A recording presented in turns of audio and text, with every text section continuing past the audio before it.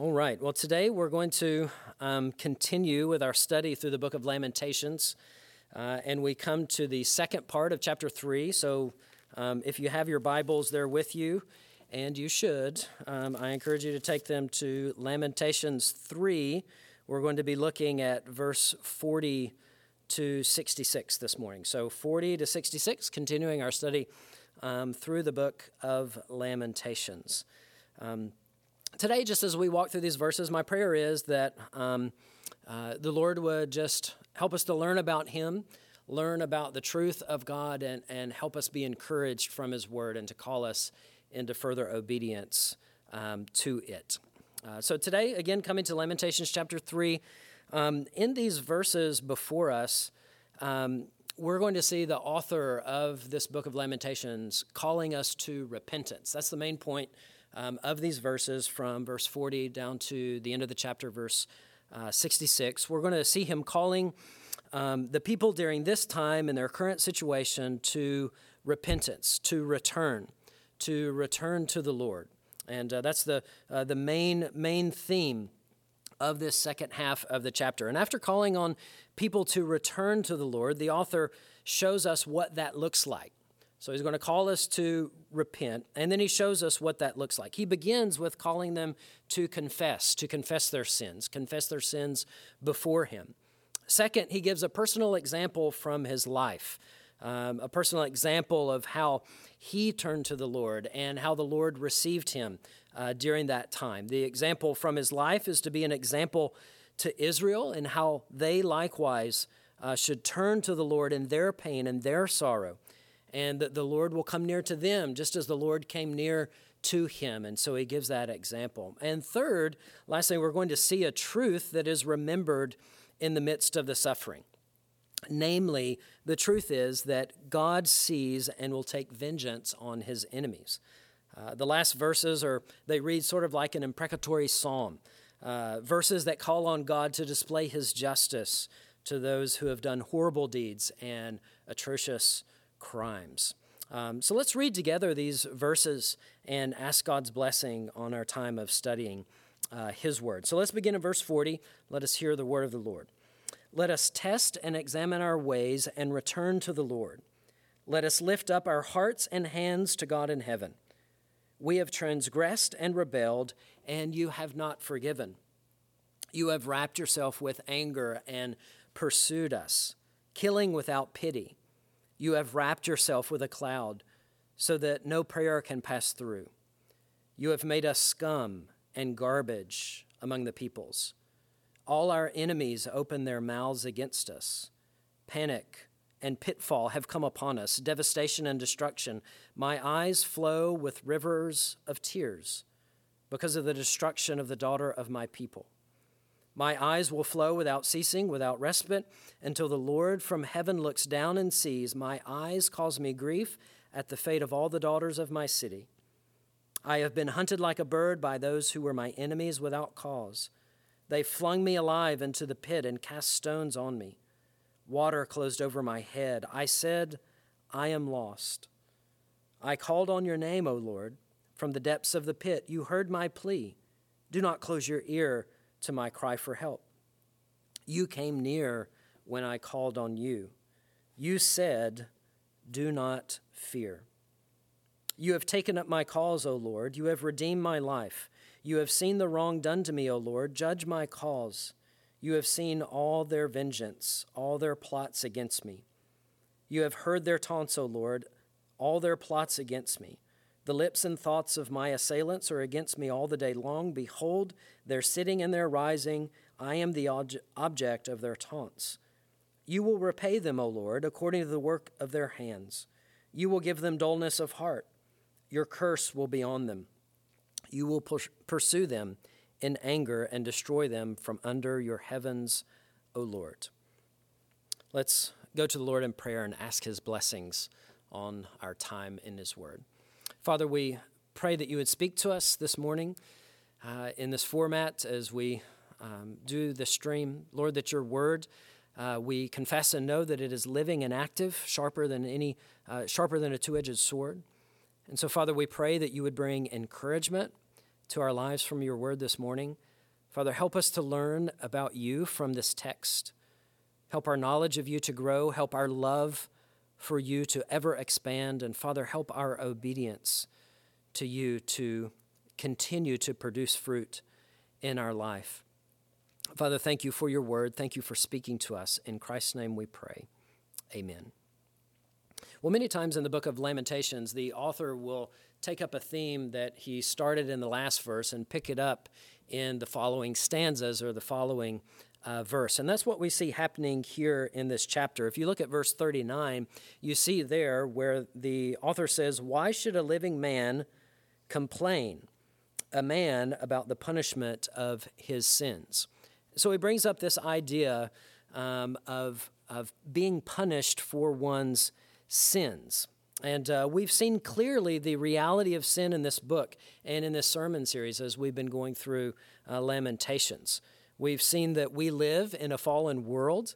All bad that comes is a result of sin. All suffering, all disease, all viruses, all of these things are a result of sin. And in Genesis 3, suffering and sin entered into the world. Everything that has happened since is connected to that sin. Biblically speaking, the causes of suffering can have a direct or indirect correlation to sin. We've seen that in this book. Sometimes we face hardship because we just live in a sinful world. That's just part of it. The world is fallen, and this is the world that we live in. We know very well how true that is even today. Sometimes we face hardship because of our own sins in our lives. So this is a direct cause. So there's an indirect cause. There's sometimes direct causes, suffering brought about by our disobedience, kind of a direct correlation. Well, in the verses we're looking at today, they make clear, the author seeks to make clear, there's a direct correlation between the sins of Israel and the punishment that is being brought upon them. As verse 33 stated, it's not as though the Lord just capriciously brought calamity upon Israel. No, he, as it says there, does not willingly afflict or grieve the children of men, as if God was in a bad mood and he took it out on those in creation. No, that's not what happened at all. Israel sinned. They sinned repeatedly for generations.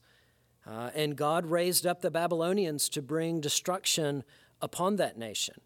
And this book has detailed and continues to detail that destruction and that devastation. So it will continue to teach us, this book, how to cry out to God in the midst of distress. Even distress, as we see in this passage, that God has brought upon them, to reach out to God in the midst of it and cry out to him. So as we look at verse 40 and 41, we see the main call there. It says, "Let us test, examine our ways, and return to the Lord." So what the author is doing here is he's calling on Israel to open their eyes, to test their actions, to examine their ways. And he wants them to say, "I have acted against God's word. I have been disobedient. I'm not living how God has called me to live." He's wanting them to see that the trouble that they are currently facing is directly related to my sinful living. And that's what he wants them to see. And he calls them to return to the Lord. If you're called to return, necessarily that means that you have left something. Well, what did they leave? They had left off obedience. They'd left obedience to God's commands. They've left worshiping him. They giving their lives over to the God of their fathers, the God of Israel. And he's calling on them to come back to that, return to that, come back to God, return to him. In verse 41, he puts it this way, "Let us lift up our hearts and hands to God in heaven." Literally, we could translate that there as, "Let us lift up our heart on the hands to God in heaven." He's saying there, let us give to God all that we are. The heart here in the Old Testament wasn't just speaking of emotions, it's speaking of the mind, the will, the emotions, all that we are. And the author is telling Israel, let us lift that up to the Lord. Give your whole self to God. Look at your life around you and seek to live in obedience to Him. And He's calling them to do that in ways that they were not currently doing. So what a great word just that is for us today. A call for us to give all that we have to God, to give our whole lives to God, realizing that we are all His, and to live accordingly. Maybe you might have been contemplating death more frequently during this pandemic, maybe than you had before. As believers, I would just encourage you, let that reality, the reality of our mortality, help us see how much more we should be living for Christ, just to give us that big picture mentality and for us to seek to follow Christ with all that we are, with our lives, and to seek to glorify Him in all things, because that is what Christ has called us to, and that is what He has given us life for. So the author here wants God's people to return to Him, kind of pick up their heads, look at the situation, assess what's going around you, look at the destruction that Babylon has caused, and to clearly see, hey, this is because of your disobedience. So what does it look like here in this context for the author of Lamentations to call for that return to the Lord, call for them to offer their whole selves up to God? What does that look like? What does it look like here for them to return? How will the author encourage them to return? And does that mean that they have to forget all about the atrocities the Babylonians have done to them? So we're just going to walk through that in three ways this morning. So kind of three points here throughout the text. First thing we see is a sober confession in verse 42 and 48. So returning to God begins with confessing sins. We see that in verse 42. Look at verse 42 again, what the author says there. He says, "We have transgressed and rebelled, and you have not forgiven.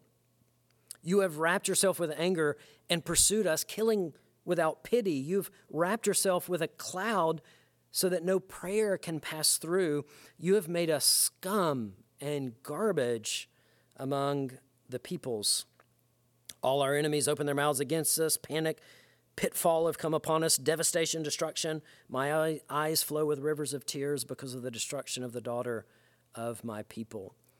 So the author here, first part of verse 42, states it plainly. He says, we have transgressed, we have rebelled. And he wants them to see that, and he wants them to state that plainly and to say, Lord, we have transgressed your word. God had spoken to them in the Old Covenant about how they were to live, but they transgressed. They rebelled against that. They were rebels. Our society today sort of holds the word rebel as sort of a good thing, one that breaks out of the mold, doesn't listen to outside authority, one that's true to yourselves, etc. But to rebel here means to rebel against God, to rebel against God's word and to break God's commandments. And so, needless to say, that is not the place that you want to be. And the text says, and you have not forgiven, speaking about God. So the author here, speaking about the seriousness of the situation, says, look, the way that you are living now without being faithful to him, God has not forgiven. He has not forgiven your sins. It's not that God will not, it's just that the people had not sought forgiveness to God. And so the following verses here portray how God has shown them punishment. And they clearly acknowledge that God is the author of their calamity. So they're confessing their sins, and then they're acknowledging, Lord, you have done these things in verses 43 to 48. So they need to see this, confess their sins to God and God's judgment upon them. So that leads the author in a way to encouraging them to return. And he gives them a second point here is a personal example in verse 49 to 57. So in these verses, whether the author is Jeremiah or someone else, he correlates his own experience to the experience of Israel as a nation. Sort of like saying, look, this happened to me like it has happened to everyone else. And just as God came near to me, so also will God come near to you. So he gives us this personal example that we're going to see and that we've read. And he said, just as God heard me and I came to the Lord, God received me, so also, nation of Israel, as you come to the Lord, return to him, call out to him, God will likewise receive you. So verse 49 to 51, we see how affected he is by their sin and God's judgment. This is definitely a sign of repentance and true returning in our lives when we mourn sin. When we mourn sin in our lives, we see the devastation of sin. We see what sin brings, even in our relationship with the Lord, and we mourn that. Look at his mourning in verse 49 as he states it. He says, my eyes will flow without ceasing, without respite, until the Lord from heaven looks down and sees. My eyes cause me grief at the fate of all the daughters of my city. He is weeping because of what has happened to them. He's grieving the fate of the daughters of the city, all the atrocities that have fallen on them. As we've seen throughout this book, these were horrendous atrocities. Murdering of the Israelites by the Babylonians, the burning of people, the burning of building. As we would call them today, we would call these type of things war crimes done against them, against Israel, against the women of Israel. His tears flow. There's no break. There's no respite. He sees the calamity. It causes him to mourn in his life. In verse 52 to 57, he recalls this personal event. And he says in verse 52, I have been hunted like a bird by those who were my enemies without cause. So he's received, because of his obedience to the Lord, his following after him, he's been hunted down because of that. They flung me alive into the pit and cast stones on me. Water closed over my head, and I said, I am lost. So he's describing the situation of whether this is a cistern and whether this be Jeremiah. In Jeremiah 38, as he was cast down into a cistern or a pit, it really is, the point is the same for us. He was in this pit. He was there. Stones were thrown on him, probably to stone him to death. So if you picture a well or something like that, a pit of sorts, and stones being hurled at you upon him. And as the text says there, that he was crying his plea to the Lord, stones on him, water closed over my head, and I said, I am lost. So water is literally coming up over his head, and he said, I'm lost. I'm at the end of my rope. Literally, his life was about to end. He was about to be cut off, but he called upon God. And here's his prayer: do not close your ear to my cry for help. So you can just kind of picture him in this pit, rocks being thrown at him, water being brought over his head. And can you picture him there crying out to God? And what was God's response? Well, the text says God came near. God drew near during this amazing time of affliction. And get this, here's what God says to him: do not fear. It's quite an amazing thing for the Lord to say, as you're in a pit, rocks being thrown, water's coming up over your head, you're crying out to God, and God says, do not fear. So the author here wants Israel to hear how God drew near to him. It was an example for them that amidst their suffering and pain, if they would return to the Lord, he would draw near to them. And the book of Lamentations has so clearly taught us to pour out our hearts to God. Vocalize, as we've seen, our complaints, our struggles, our prayers for God to hear, to see our condition, and also to trust in God amidst the fog of it all, our inability to understand or put things together, to trust the God who is over it all. And that's what we see taking place in these verses. And that's what Jeremiah is saying here, or the author is saying here, as he's saying, look, I cried out to the Lord heard me. If you confess your sins, Israel, if you come to him acknowledging your sin, the Lord will draw near to you, just like the Lord drawed near to me, and we can have the ability to not fear because God has come to us. And so that's what's taking place in these verses, which leads the author calling out to God to bring forth justice to their oppressors. So what we see here in verse 58 through the end is a determined remembering. A determined remembering. Last week, if you remember, we saw in the first part of this chapter how we are to fight to remember. We are to fight to remember truth when we are times of darkness. When we're in the dust bowl of trials, we must recall the clean air of the truth of God and His Word. In verse 22 of chapter 3, the author reminded us of God's faithfulness, of God's steadfast love to His people, that God gives new mercies each morning, and so we can trust in Him in difficult times, and that truth helps see us through. And so the author is recalling that. He says, you must remember these things. We saw that. You must remember God is faithful. You must make yourself know these truths and remember these truths so that it will see you through difficult times. And here in verse 58 to 66, the author is doing the same thing. He calls the Israelites to remember a truth about God that will help them get through their present suffering and their present difficulty. Namely, that God will take vengeance upon their enemies. God will bring them to justice. God will bring His enemies to justice. And so in verse 58 and following, we see him call out to God for these things. He says, "You have taken up my cause, O Lord. You have redeemed my life. You have seen the wrong done to me, O Lord. Judge my cause." You can see how he's calling out to God, saying, "Lord, see what is done to me and be the judge of those things. You have seen all their vengeance, all their plots against me. You have heard their taunts, O Lord, all their plots against me. The lips and thoughts of my assailants are against me all day long. Behold, their sitting and their rising. I am the object of their taunts."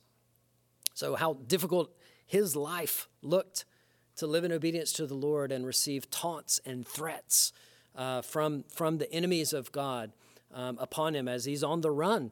And Babylon or whoever else here coming against him, taunting him and seeking his life. And he's saying, "Lord, hear that. Look at my situation. See that." And then in verse 64, he says, "You will repay them, O Lord, according to the work of their hands. You will give them dullness of heart. Your curse will be on them. You will pursue them in anger and destroy them from under your heavens, O Lord." And so he's describing here, saying, look, all these atrocities against me, yes, they're brought about because of our people's and the nation of Israel's sinfulness. But likewise, he's saying, Lord, you see what they are doing against us, the injustices that have occurred, the things that have happened to the women here in the nation of Israel, the starvation that was coming upon them that we see in this book.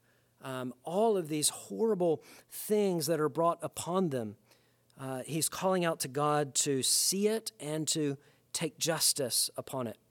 And when injustices occur, when groups of people seek to slaughter others and do the unthinkable, this concept of the justice and wrath of God wells up within us, does it not? We want to see people punished for horrible atrocities and sins that they do to others. And just imagine what that would look like in his life here in this time period of Israel. And the comfort that brings to know, hey, the Lord is in control, the Lord sees, and the Lord will bring justice. The New Testament quotes from Deuteronomy 32:35 in Romans 12:19, where Paul is speaking about how believers are to seek to live peaceably. Romans 12:19 says, "Beloved, never avenge yourselves, but leave it to the wrath of God. For it is written, 'Vengeance is mine, I will repay,' says the Lord." You see, we can trust God to bring forth vengeance upon those who do not turn to him in faith. That's the same thought that these verses in Lamentations teach us. God will not ignore the sin and the pain that people bring upon others. And that is a great truth to remember, especially for those who have seen what the book of Lamentations has seen. So as we just conclude this chapter today, Just a few further points to point us to as we hear these verses and as we say, Lord, help us to live in obedience to your word. A few things for us to think about. Number one is trust in Jesus for the forgiveness of your sins. Trust in Jesus for the forgiveness of your sins. These verses call on us to turn to the Lord, and that begins with confessing your sins. That is our greatest need in life. That is your greatest need, my greatest need, our greatest necessity, no matter what. We know, God's word teaches us, and we know from reality that we will all die. Jesus has come so that our sins may be forgiven and we may have life. These verses speak about a curse of God to be upon their oppressors. In the New Testament, we see that Jesus came to bear the curse of God for sinners who return to him, who come to him. We can be forgiven because Jesus has bore our curse on the cross. And so this morning, maybe you're joining us in, maybe you're watching. I would just encourage you today and share the good news to you today that your sins can be forgiven by trusting in Jesus Christ, by trusting that he came and lived and died on the cross for your sins, the curse to be upon you that Scripture speaks about. That if we believe in him, that he died for our sins, that we will be forgiven. And brothers and sisters, let us just remember that today afresh. Remember, as we see these verses calling out for a curse to be upon those who are doing these atrocities to the people, as we see this prophet here calling God's people to return to him, lift up their hearts to him with their lives. Let us just be thankful that we can know what it means to be forgiven of our sins, that we can be a part of the family of God, that nothing can separate us from him, and he has saved us. Let us just be encouraged today because of what Jesus has done for us. Second thing here is, believer, you need to be willing to self-examine your life. You need to be willing to self-examine your life. Lamentations calls upon the Israelites to pick their heads up and to look around at their own lives. Okay, he's calling on them. He's saying, just look at your life, look at things going on around you, and be aware and self-examine. And we need to do the same in our lives as well. This is a pattern of things we see throughout Scripture, so this isn't abnormal. We need to ask ourselves the question, am I living how God's word instructs me to live?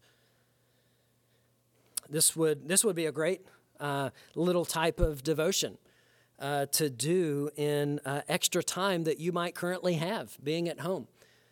I pray that you're taking advantage. Those of you working from home, do your due diligence and duty to work at home and to put in your correct time. But as you might have more opportunity, come to God's word in this way, asking him to show you things in your life that you need to return to him on. Ways for you to give your life to him, to be producing that fruit in your life. So take a sober look. Let us do that. Let us take a sober look at our lives and open up God's word and ask God to show us areas in our lives that we need to return to him, that we need to come back to him in obedience. May this time be a period in our lives where we can do that, where we can get alone with the Lord and to come to him. The New Testament instructs us to do this very thing. Philippians 2:12 and 13 says, "Therefore, my beloved, as you've always obeyed, so now, not only as in my presence, but much more in my absence, work out your own salvation with fear and trembling. For it is God who works in you, both to will and to work for his good pleasure." So he speaks about there working out your own salvation with fear and trembling in your life. Necessarily, that means a sort of self-examination. 2 Corinthians 13:5 says, "Examine yourselves to see whether you are in the faith. Test yourselves." 1 Corinthians 11:28, "Let a person examine himself then, and so eat of the bread and drink of the cup." basically, we should be asking ourselves, are we producing the fruit of a Christian? We know that we're not speaking about perfection, but we're speaking about growth. We're speaking about growth and obedience to the word of the Lord, to let God's word be shaping us, molding us, changing us, the way we think, the things of our affections, the things we love, and the way that we act, to let God's word be changing those things, and for us to be molded by them. Let us determine to live by God's grace in obedience to his commands, to go to his word, and to be changed by his word. Let us return to him and to his call of obedience to us. Last thing, thirdly here, take comfort in the fact that God is near in our darkest days. Let us take comfort that God is near to us in our darkest days. The author calls out to God in verse 55, and in verse 57, he says, "You came near when I called on you." You see, God is near in our times of trouble. He doesn't leave us. He is there with us. Praise God that we cannot be quarantined from the presence of God. He is always with us, and we can trust him. Even when days are dark, when times are bad, when life seems out of control, let us learn again afresh from here. God sees, God hears, and God draws near to us. And he speaks to us and he tells us, do not fear. That's a good word for us today. And I just remind you, when God said do not fear, where was the author of this book when God told him not to fear? He was sitting in a pit, rocks thrown upon him, water getting ready to rise over his head, and God tells him, do not fear. God is ever present with us in whatever trouble that we face, whatever anxiety we might have. Let us be encouraged from these verses to call out to him, to seek to draw near to the God who has saved us. We can trust God. We can trust him to bring us safely home. He will never leave us. God will never forsake us. Let us remember the words of our Savior who said in John 16, "In this world you will have trouble, but take heart, I have overcome the world." Let's pray together. Father, thank you for your word and how your word brings truth, how your word breaks through the fog of the troubles and the sin of life to bring forth light and guidance, a light into our path, to bring us comfort, to bring us hope, to help us not trust in this life, but to trust in the life to come and you returning and setting all things straight. Father, I pray that your word would bring comfort to your people today. I pray, Father, that you would help each of us in our life to seek to come to you and return to you. Lord, even this week, would you show us areas of our life that we need to live in obedience, ways that we can further produce fruit, actions that we might need to stop or actions we might need to do.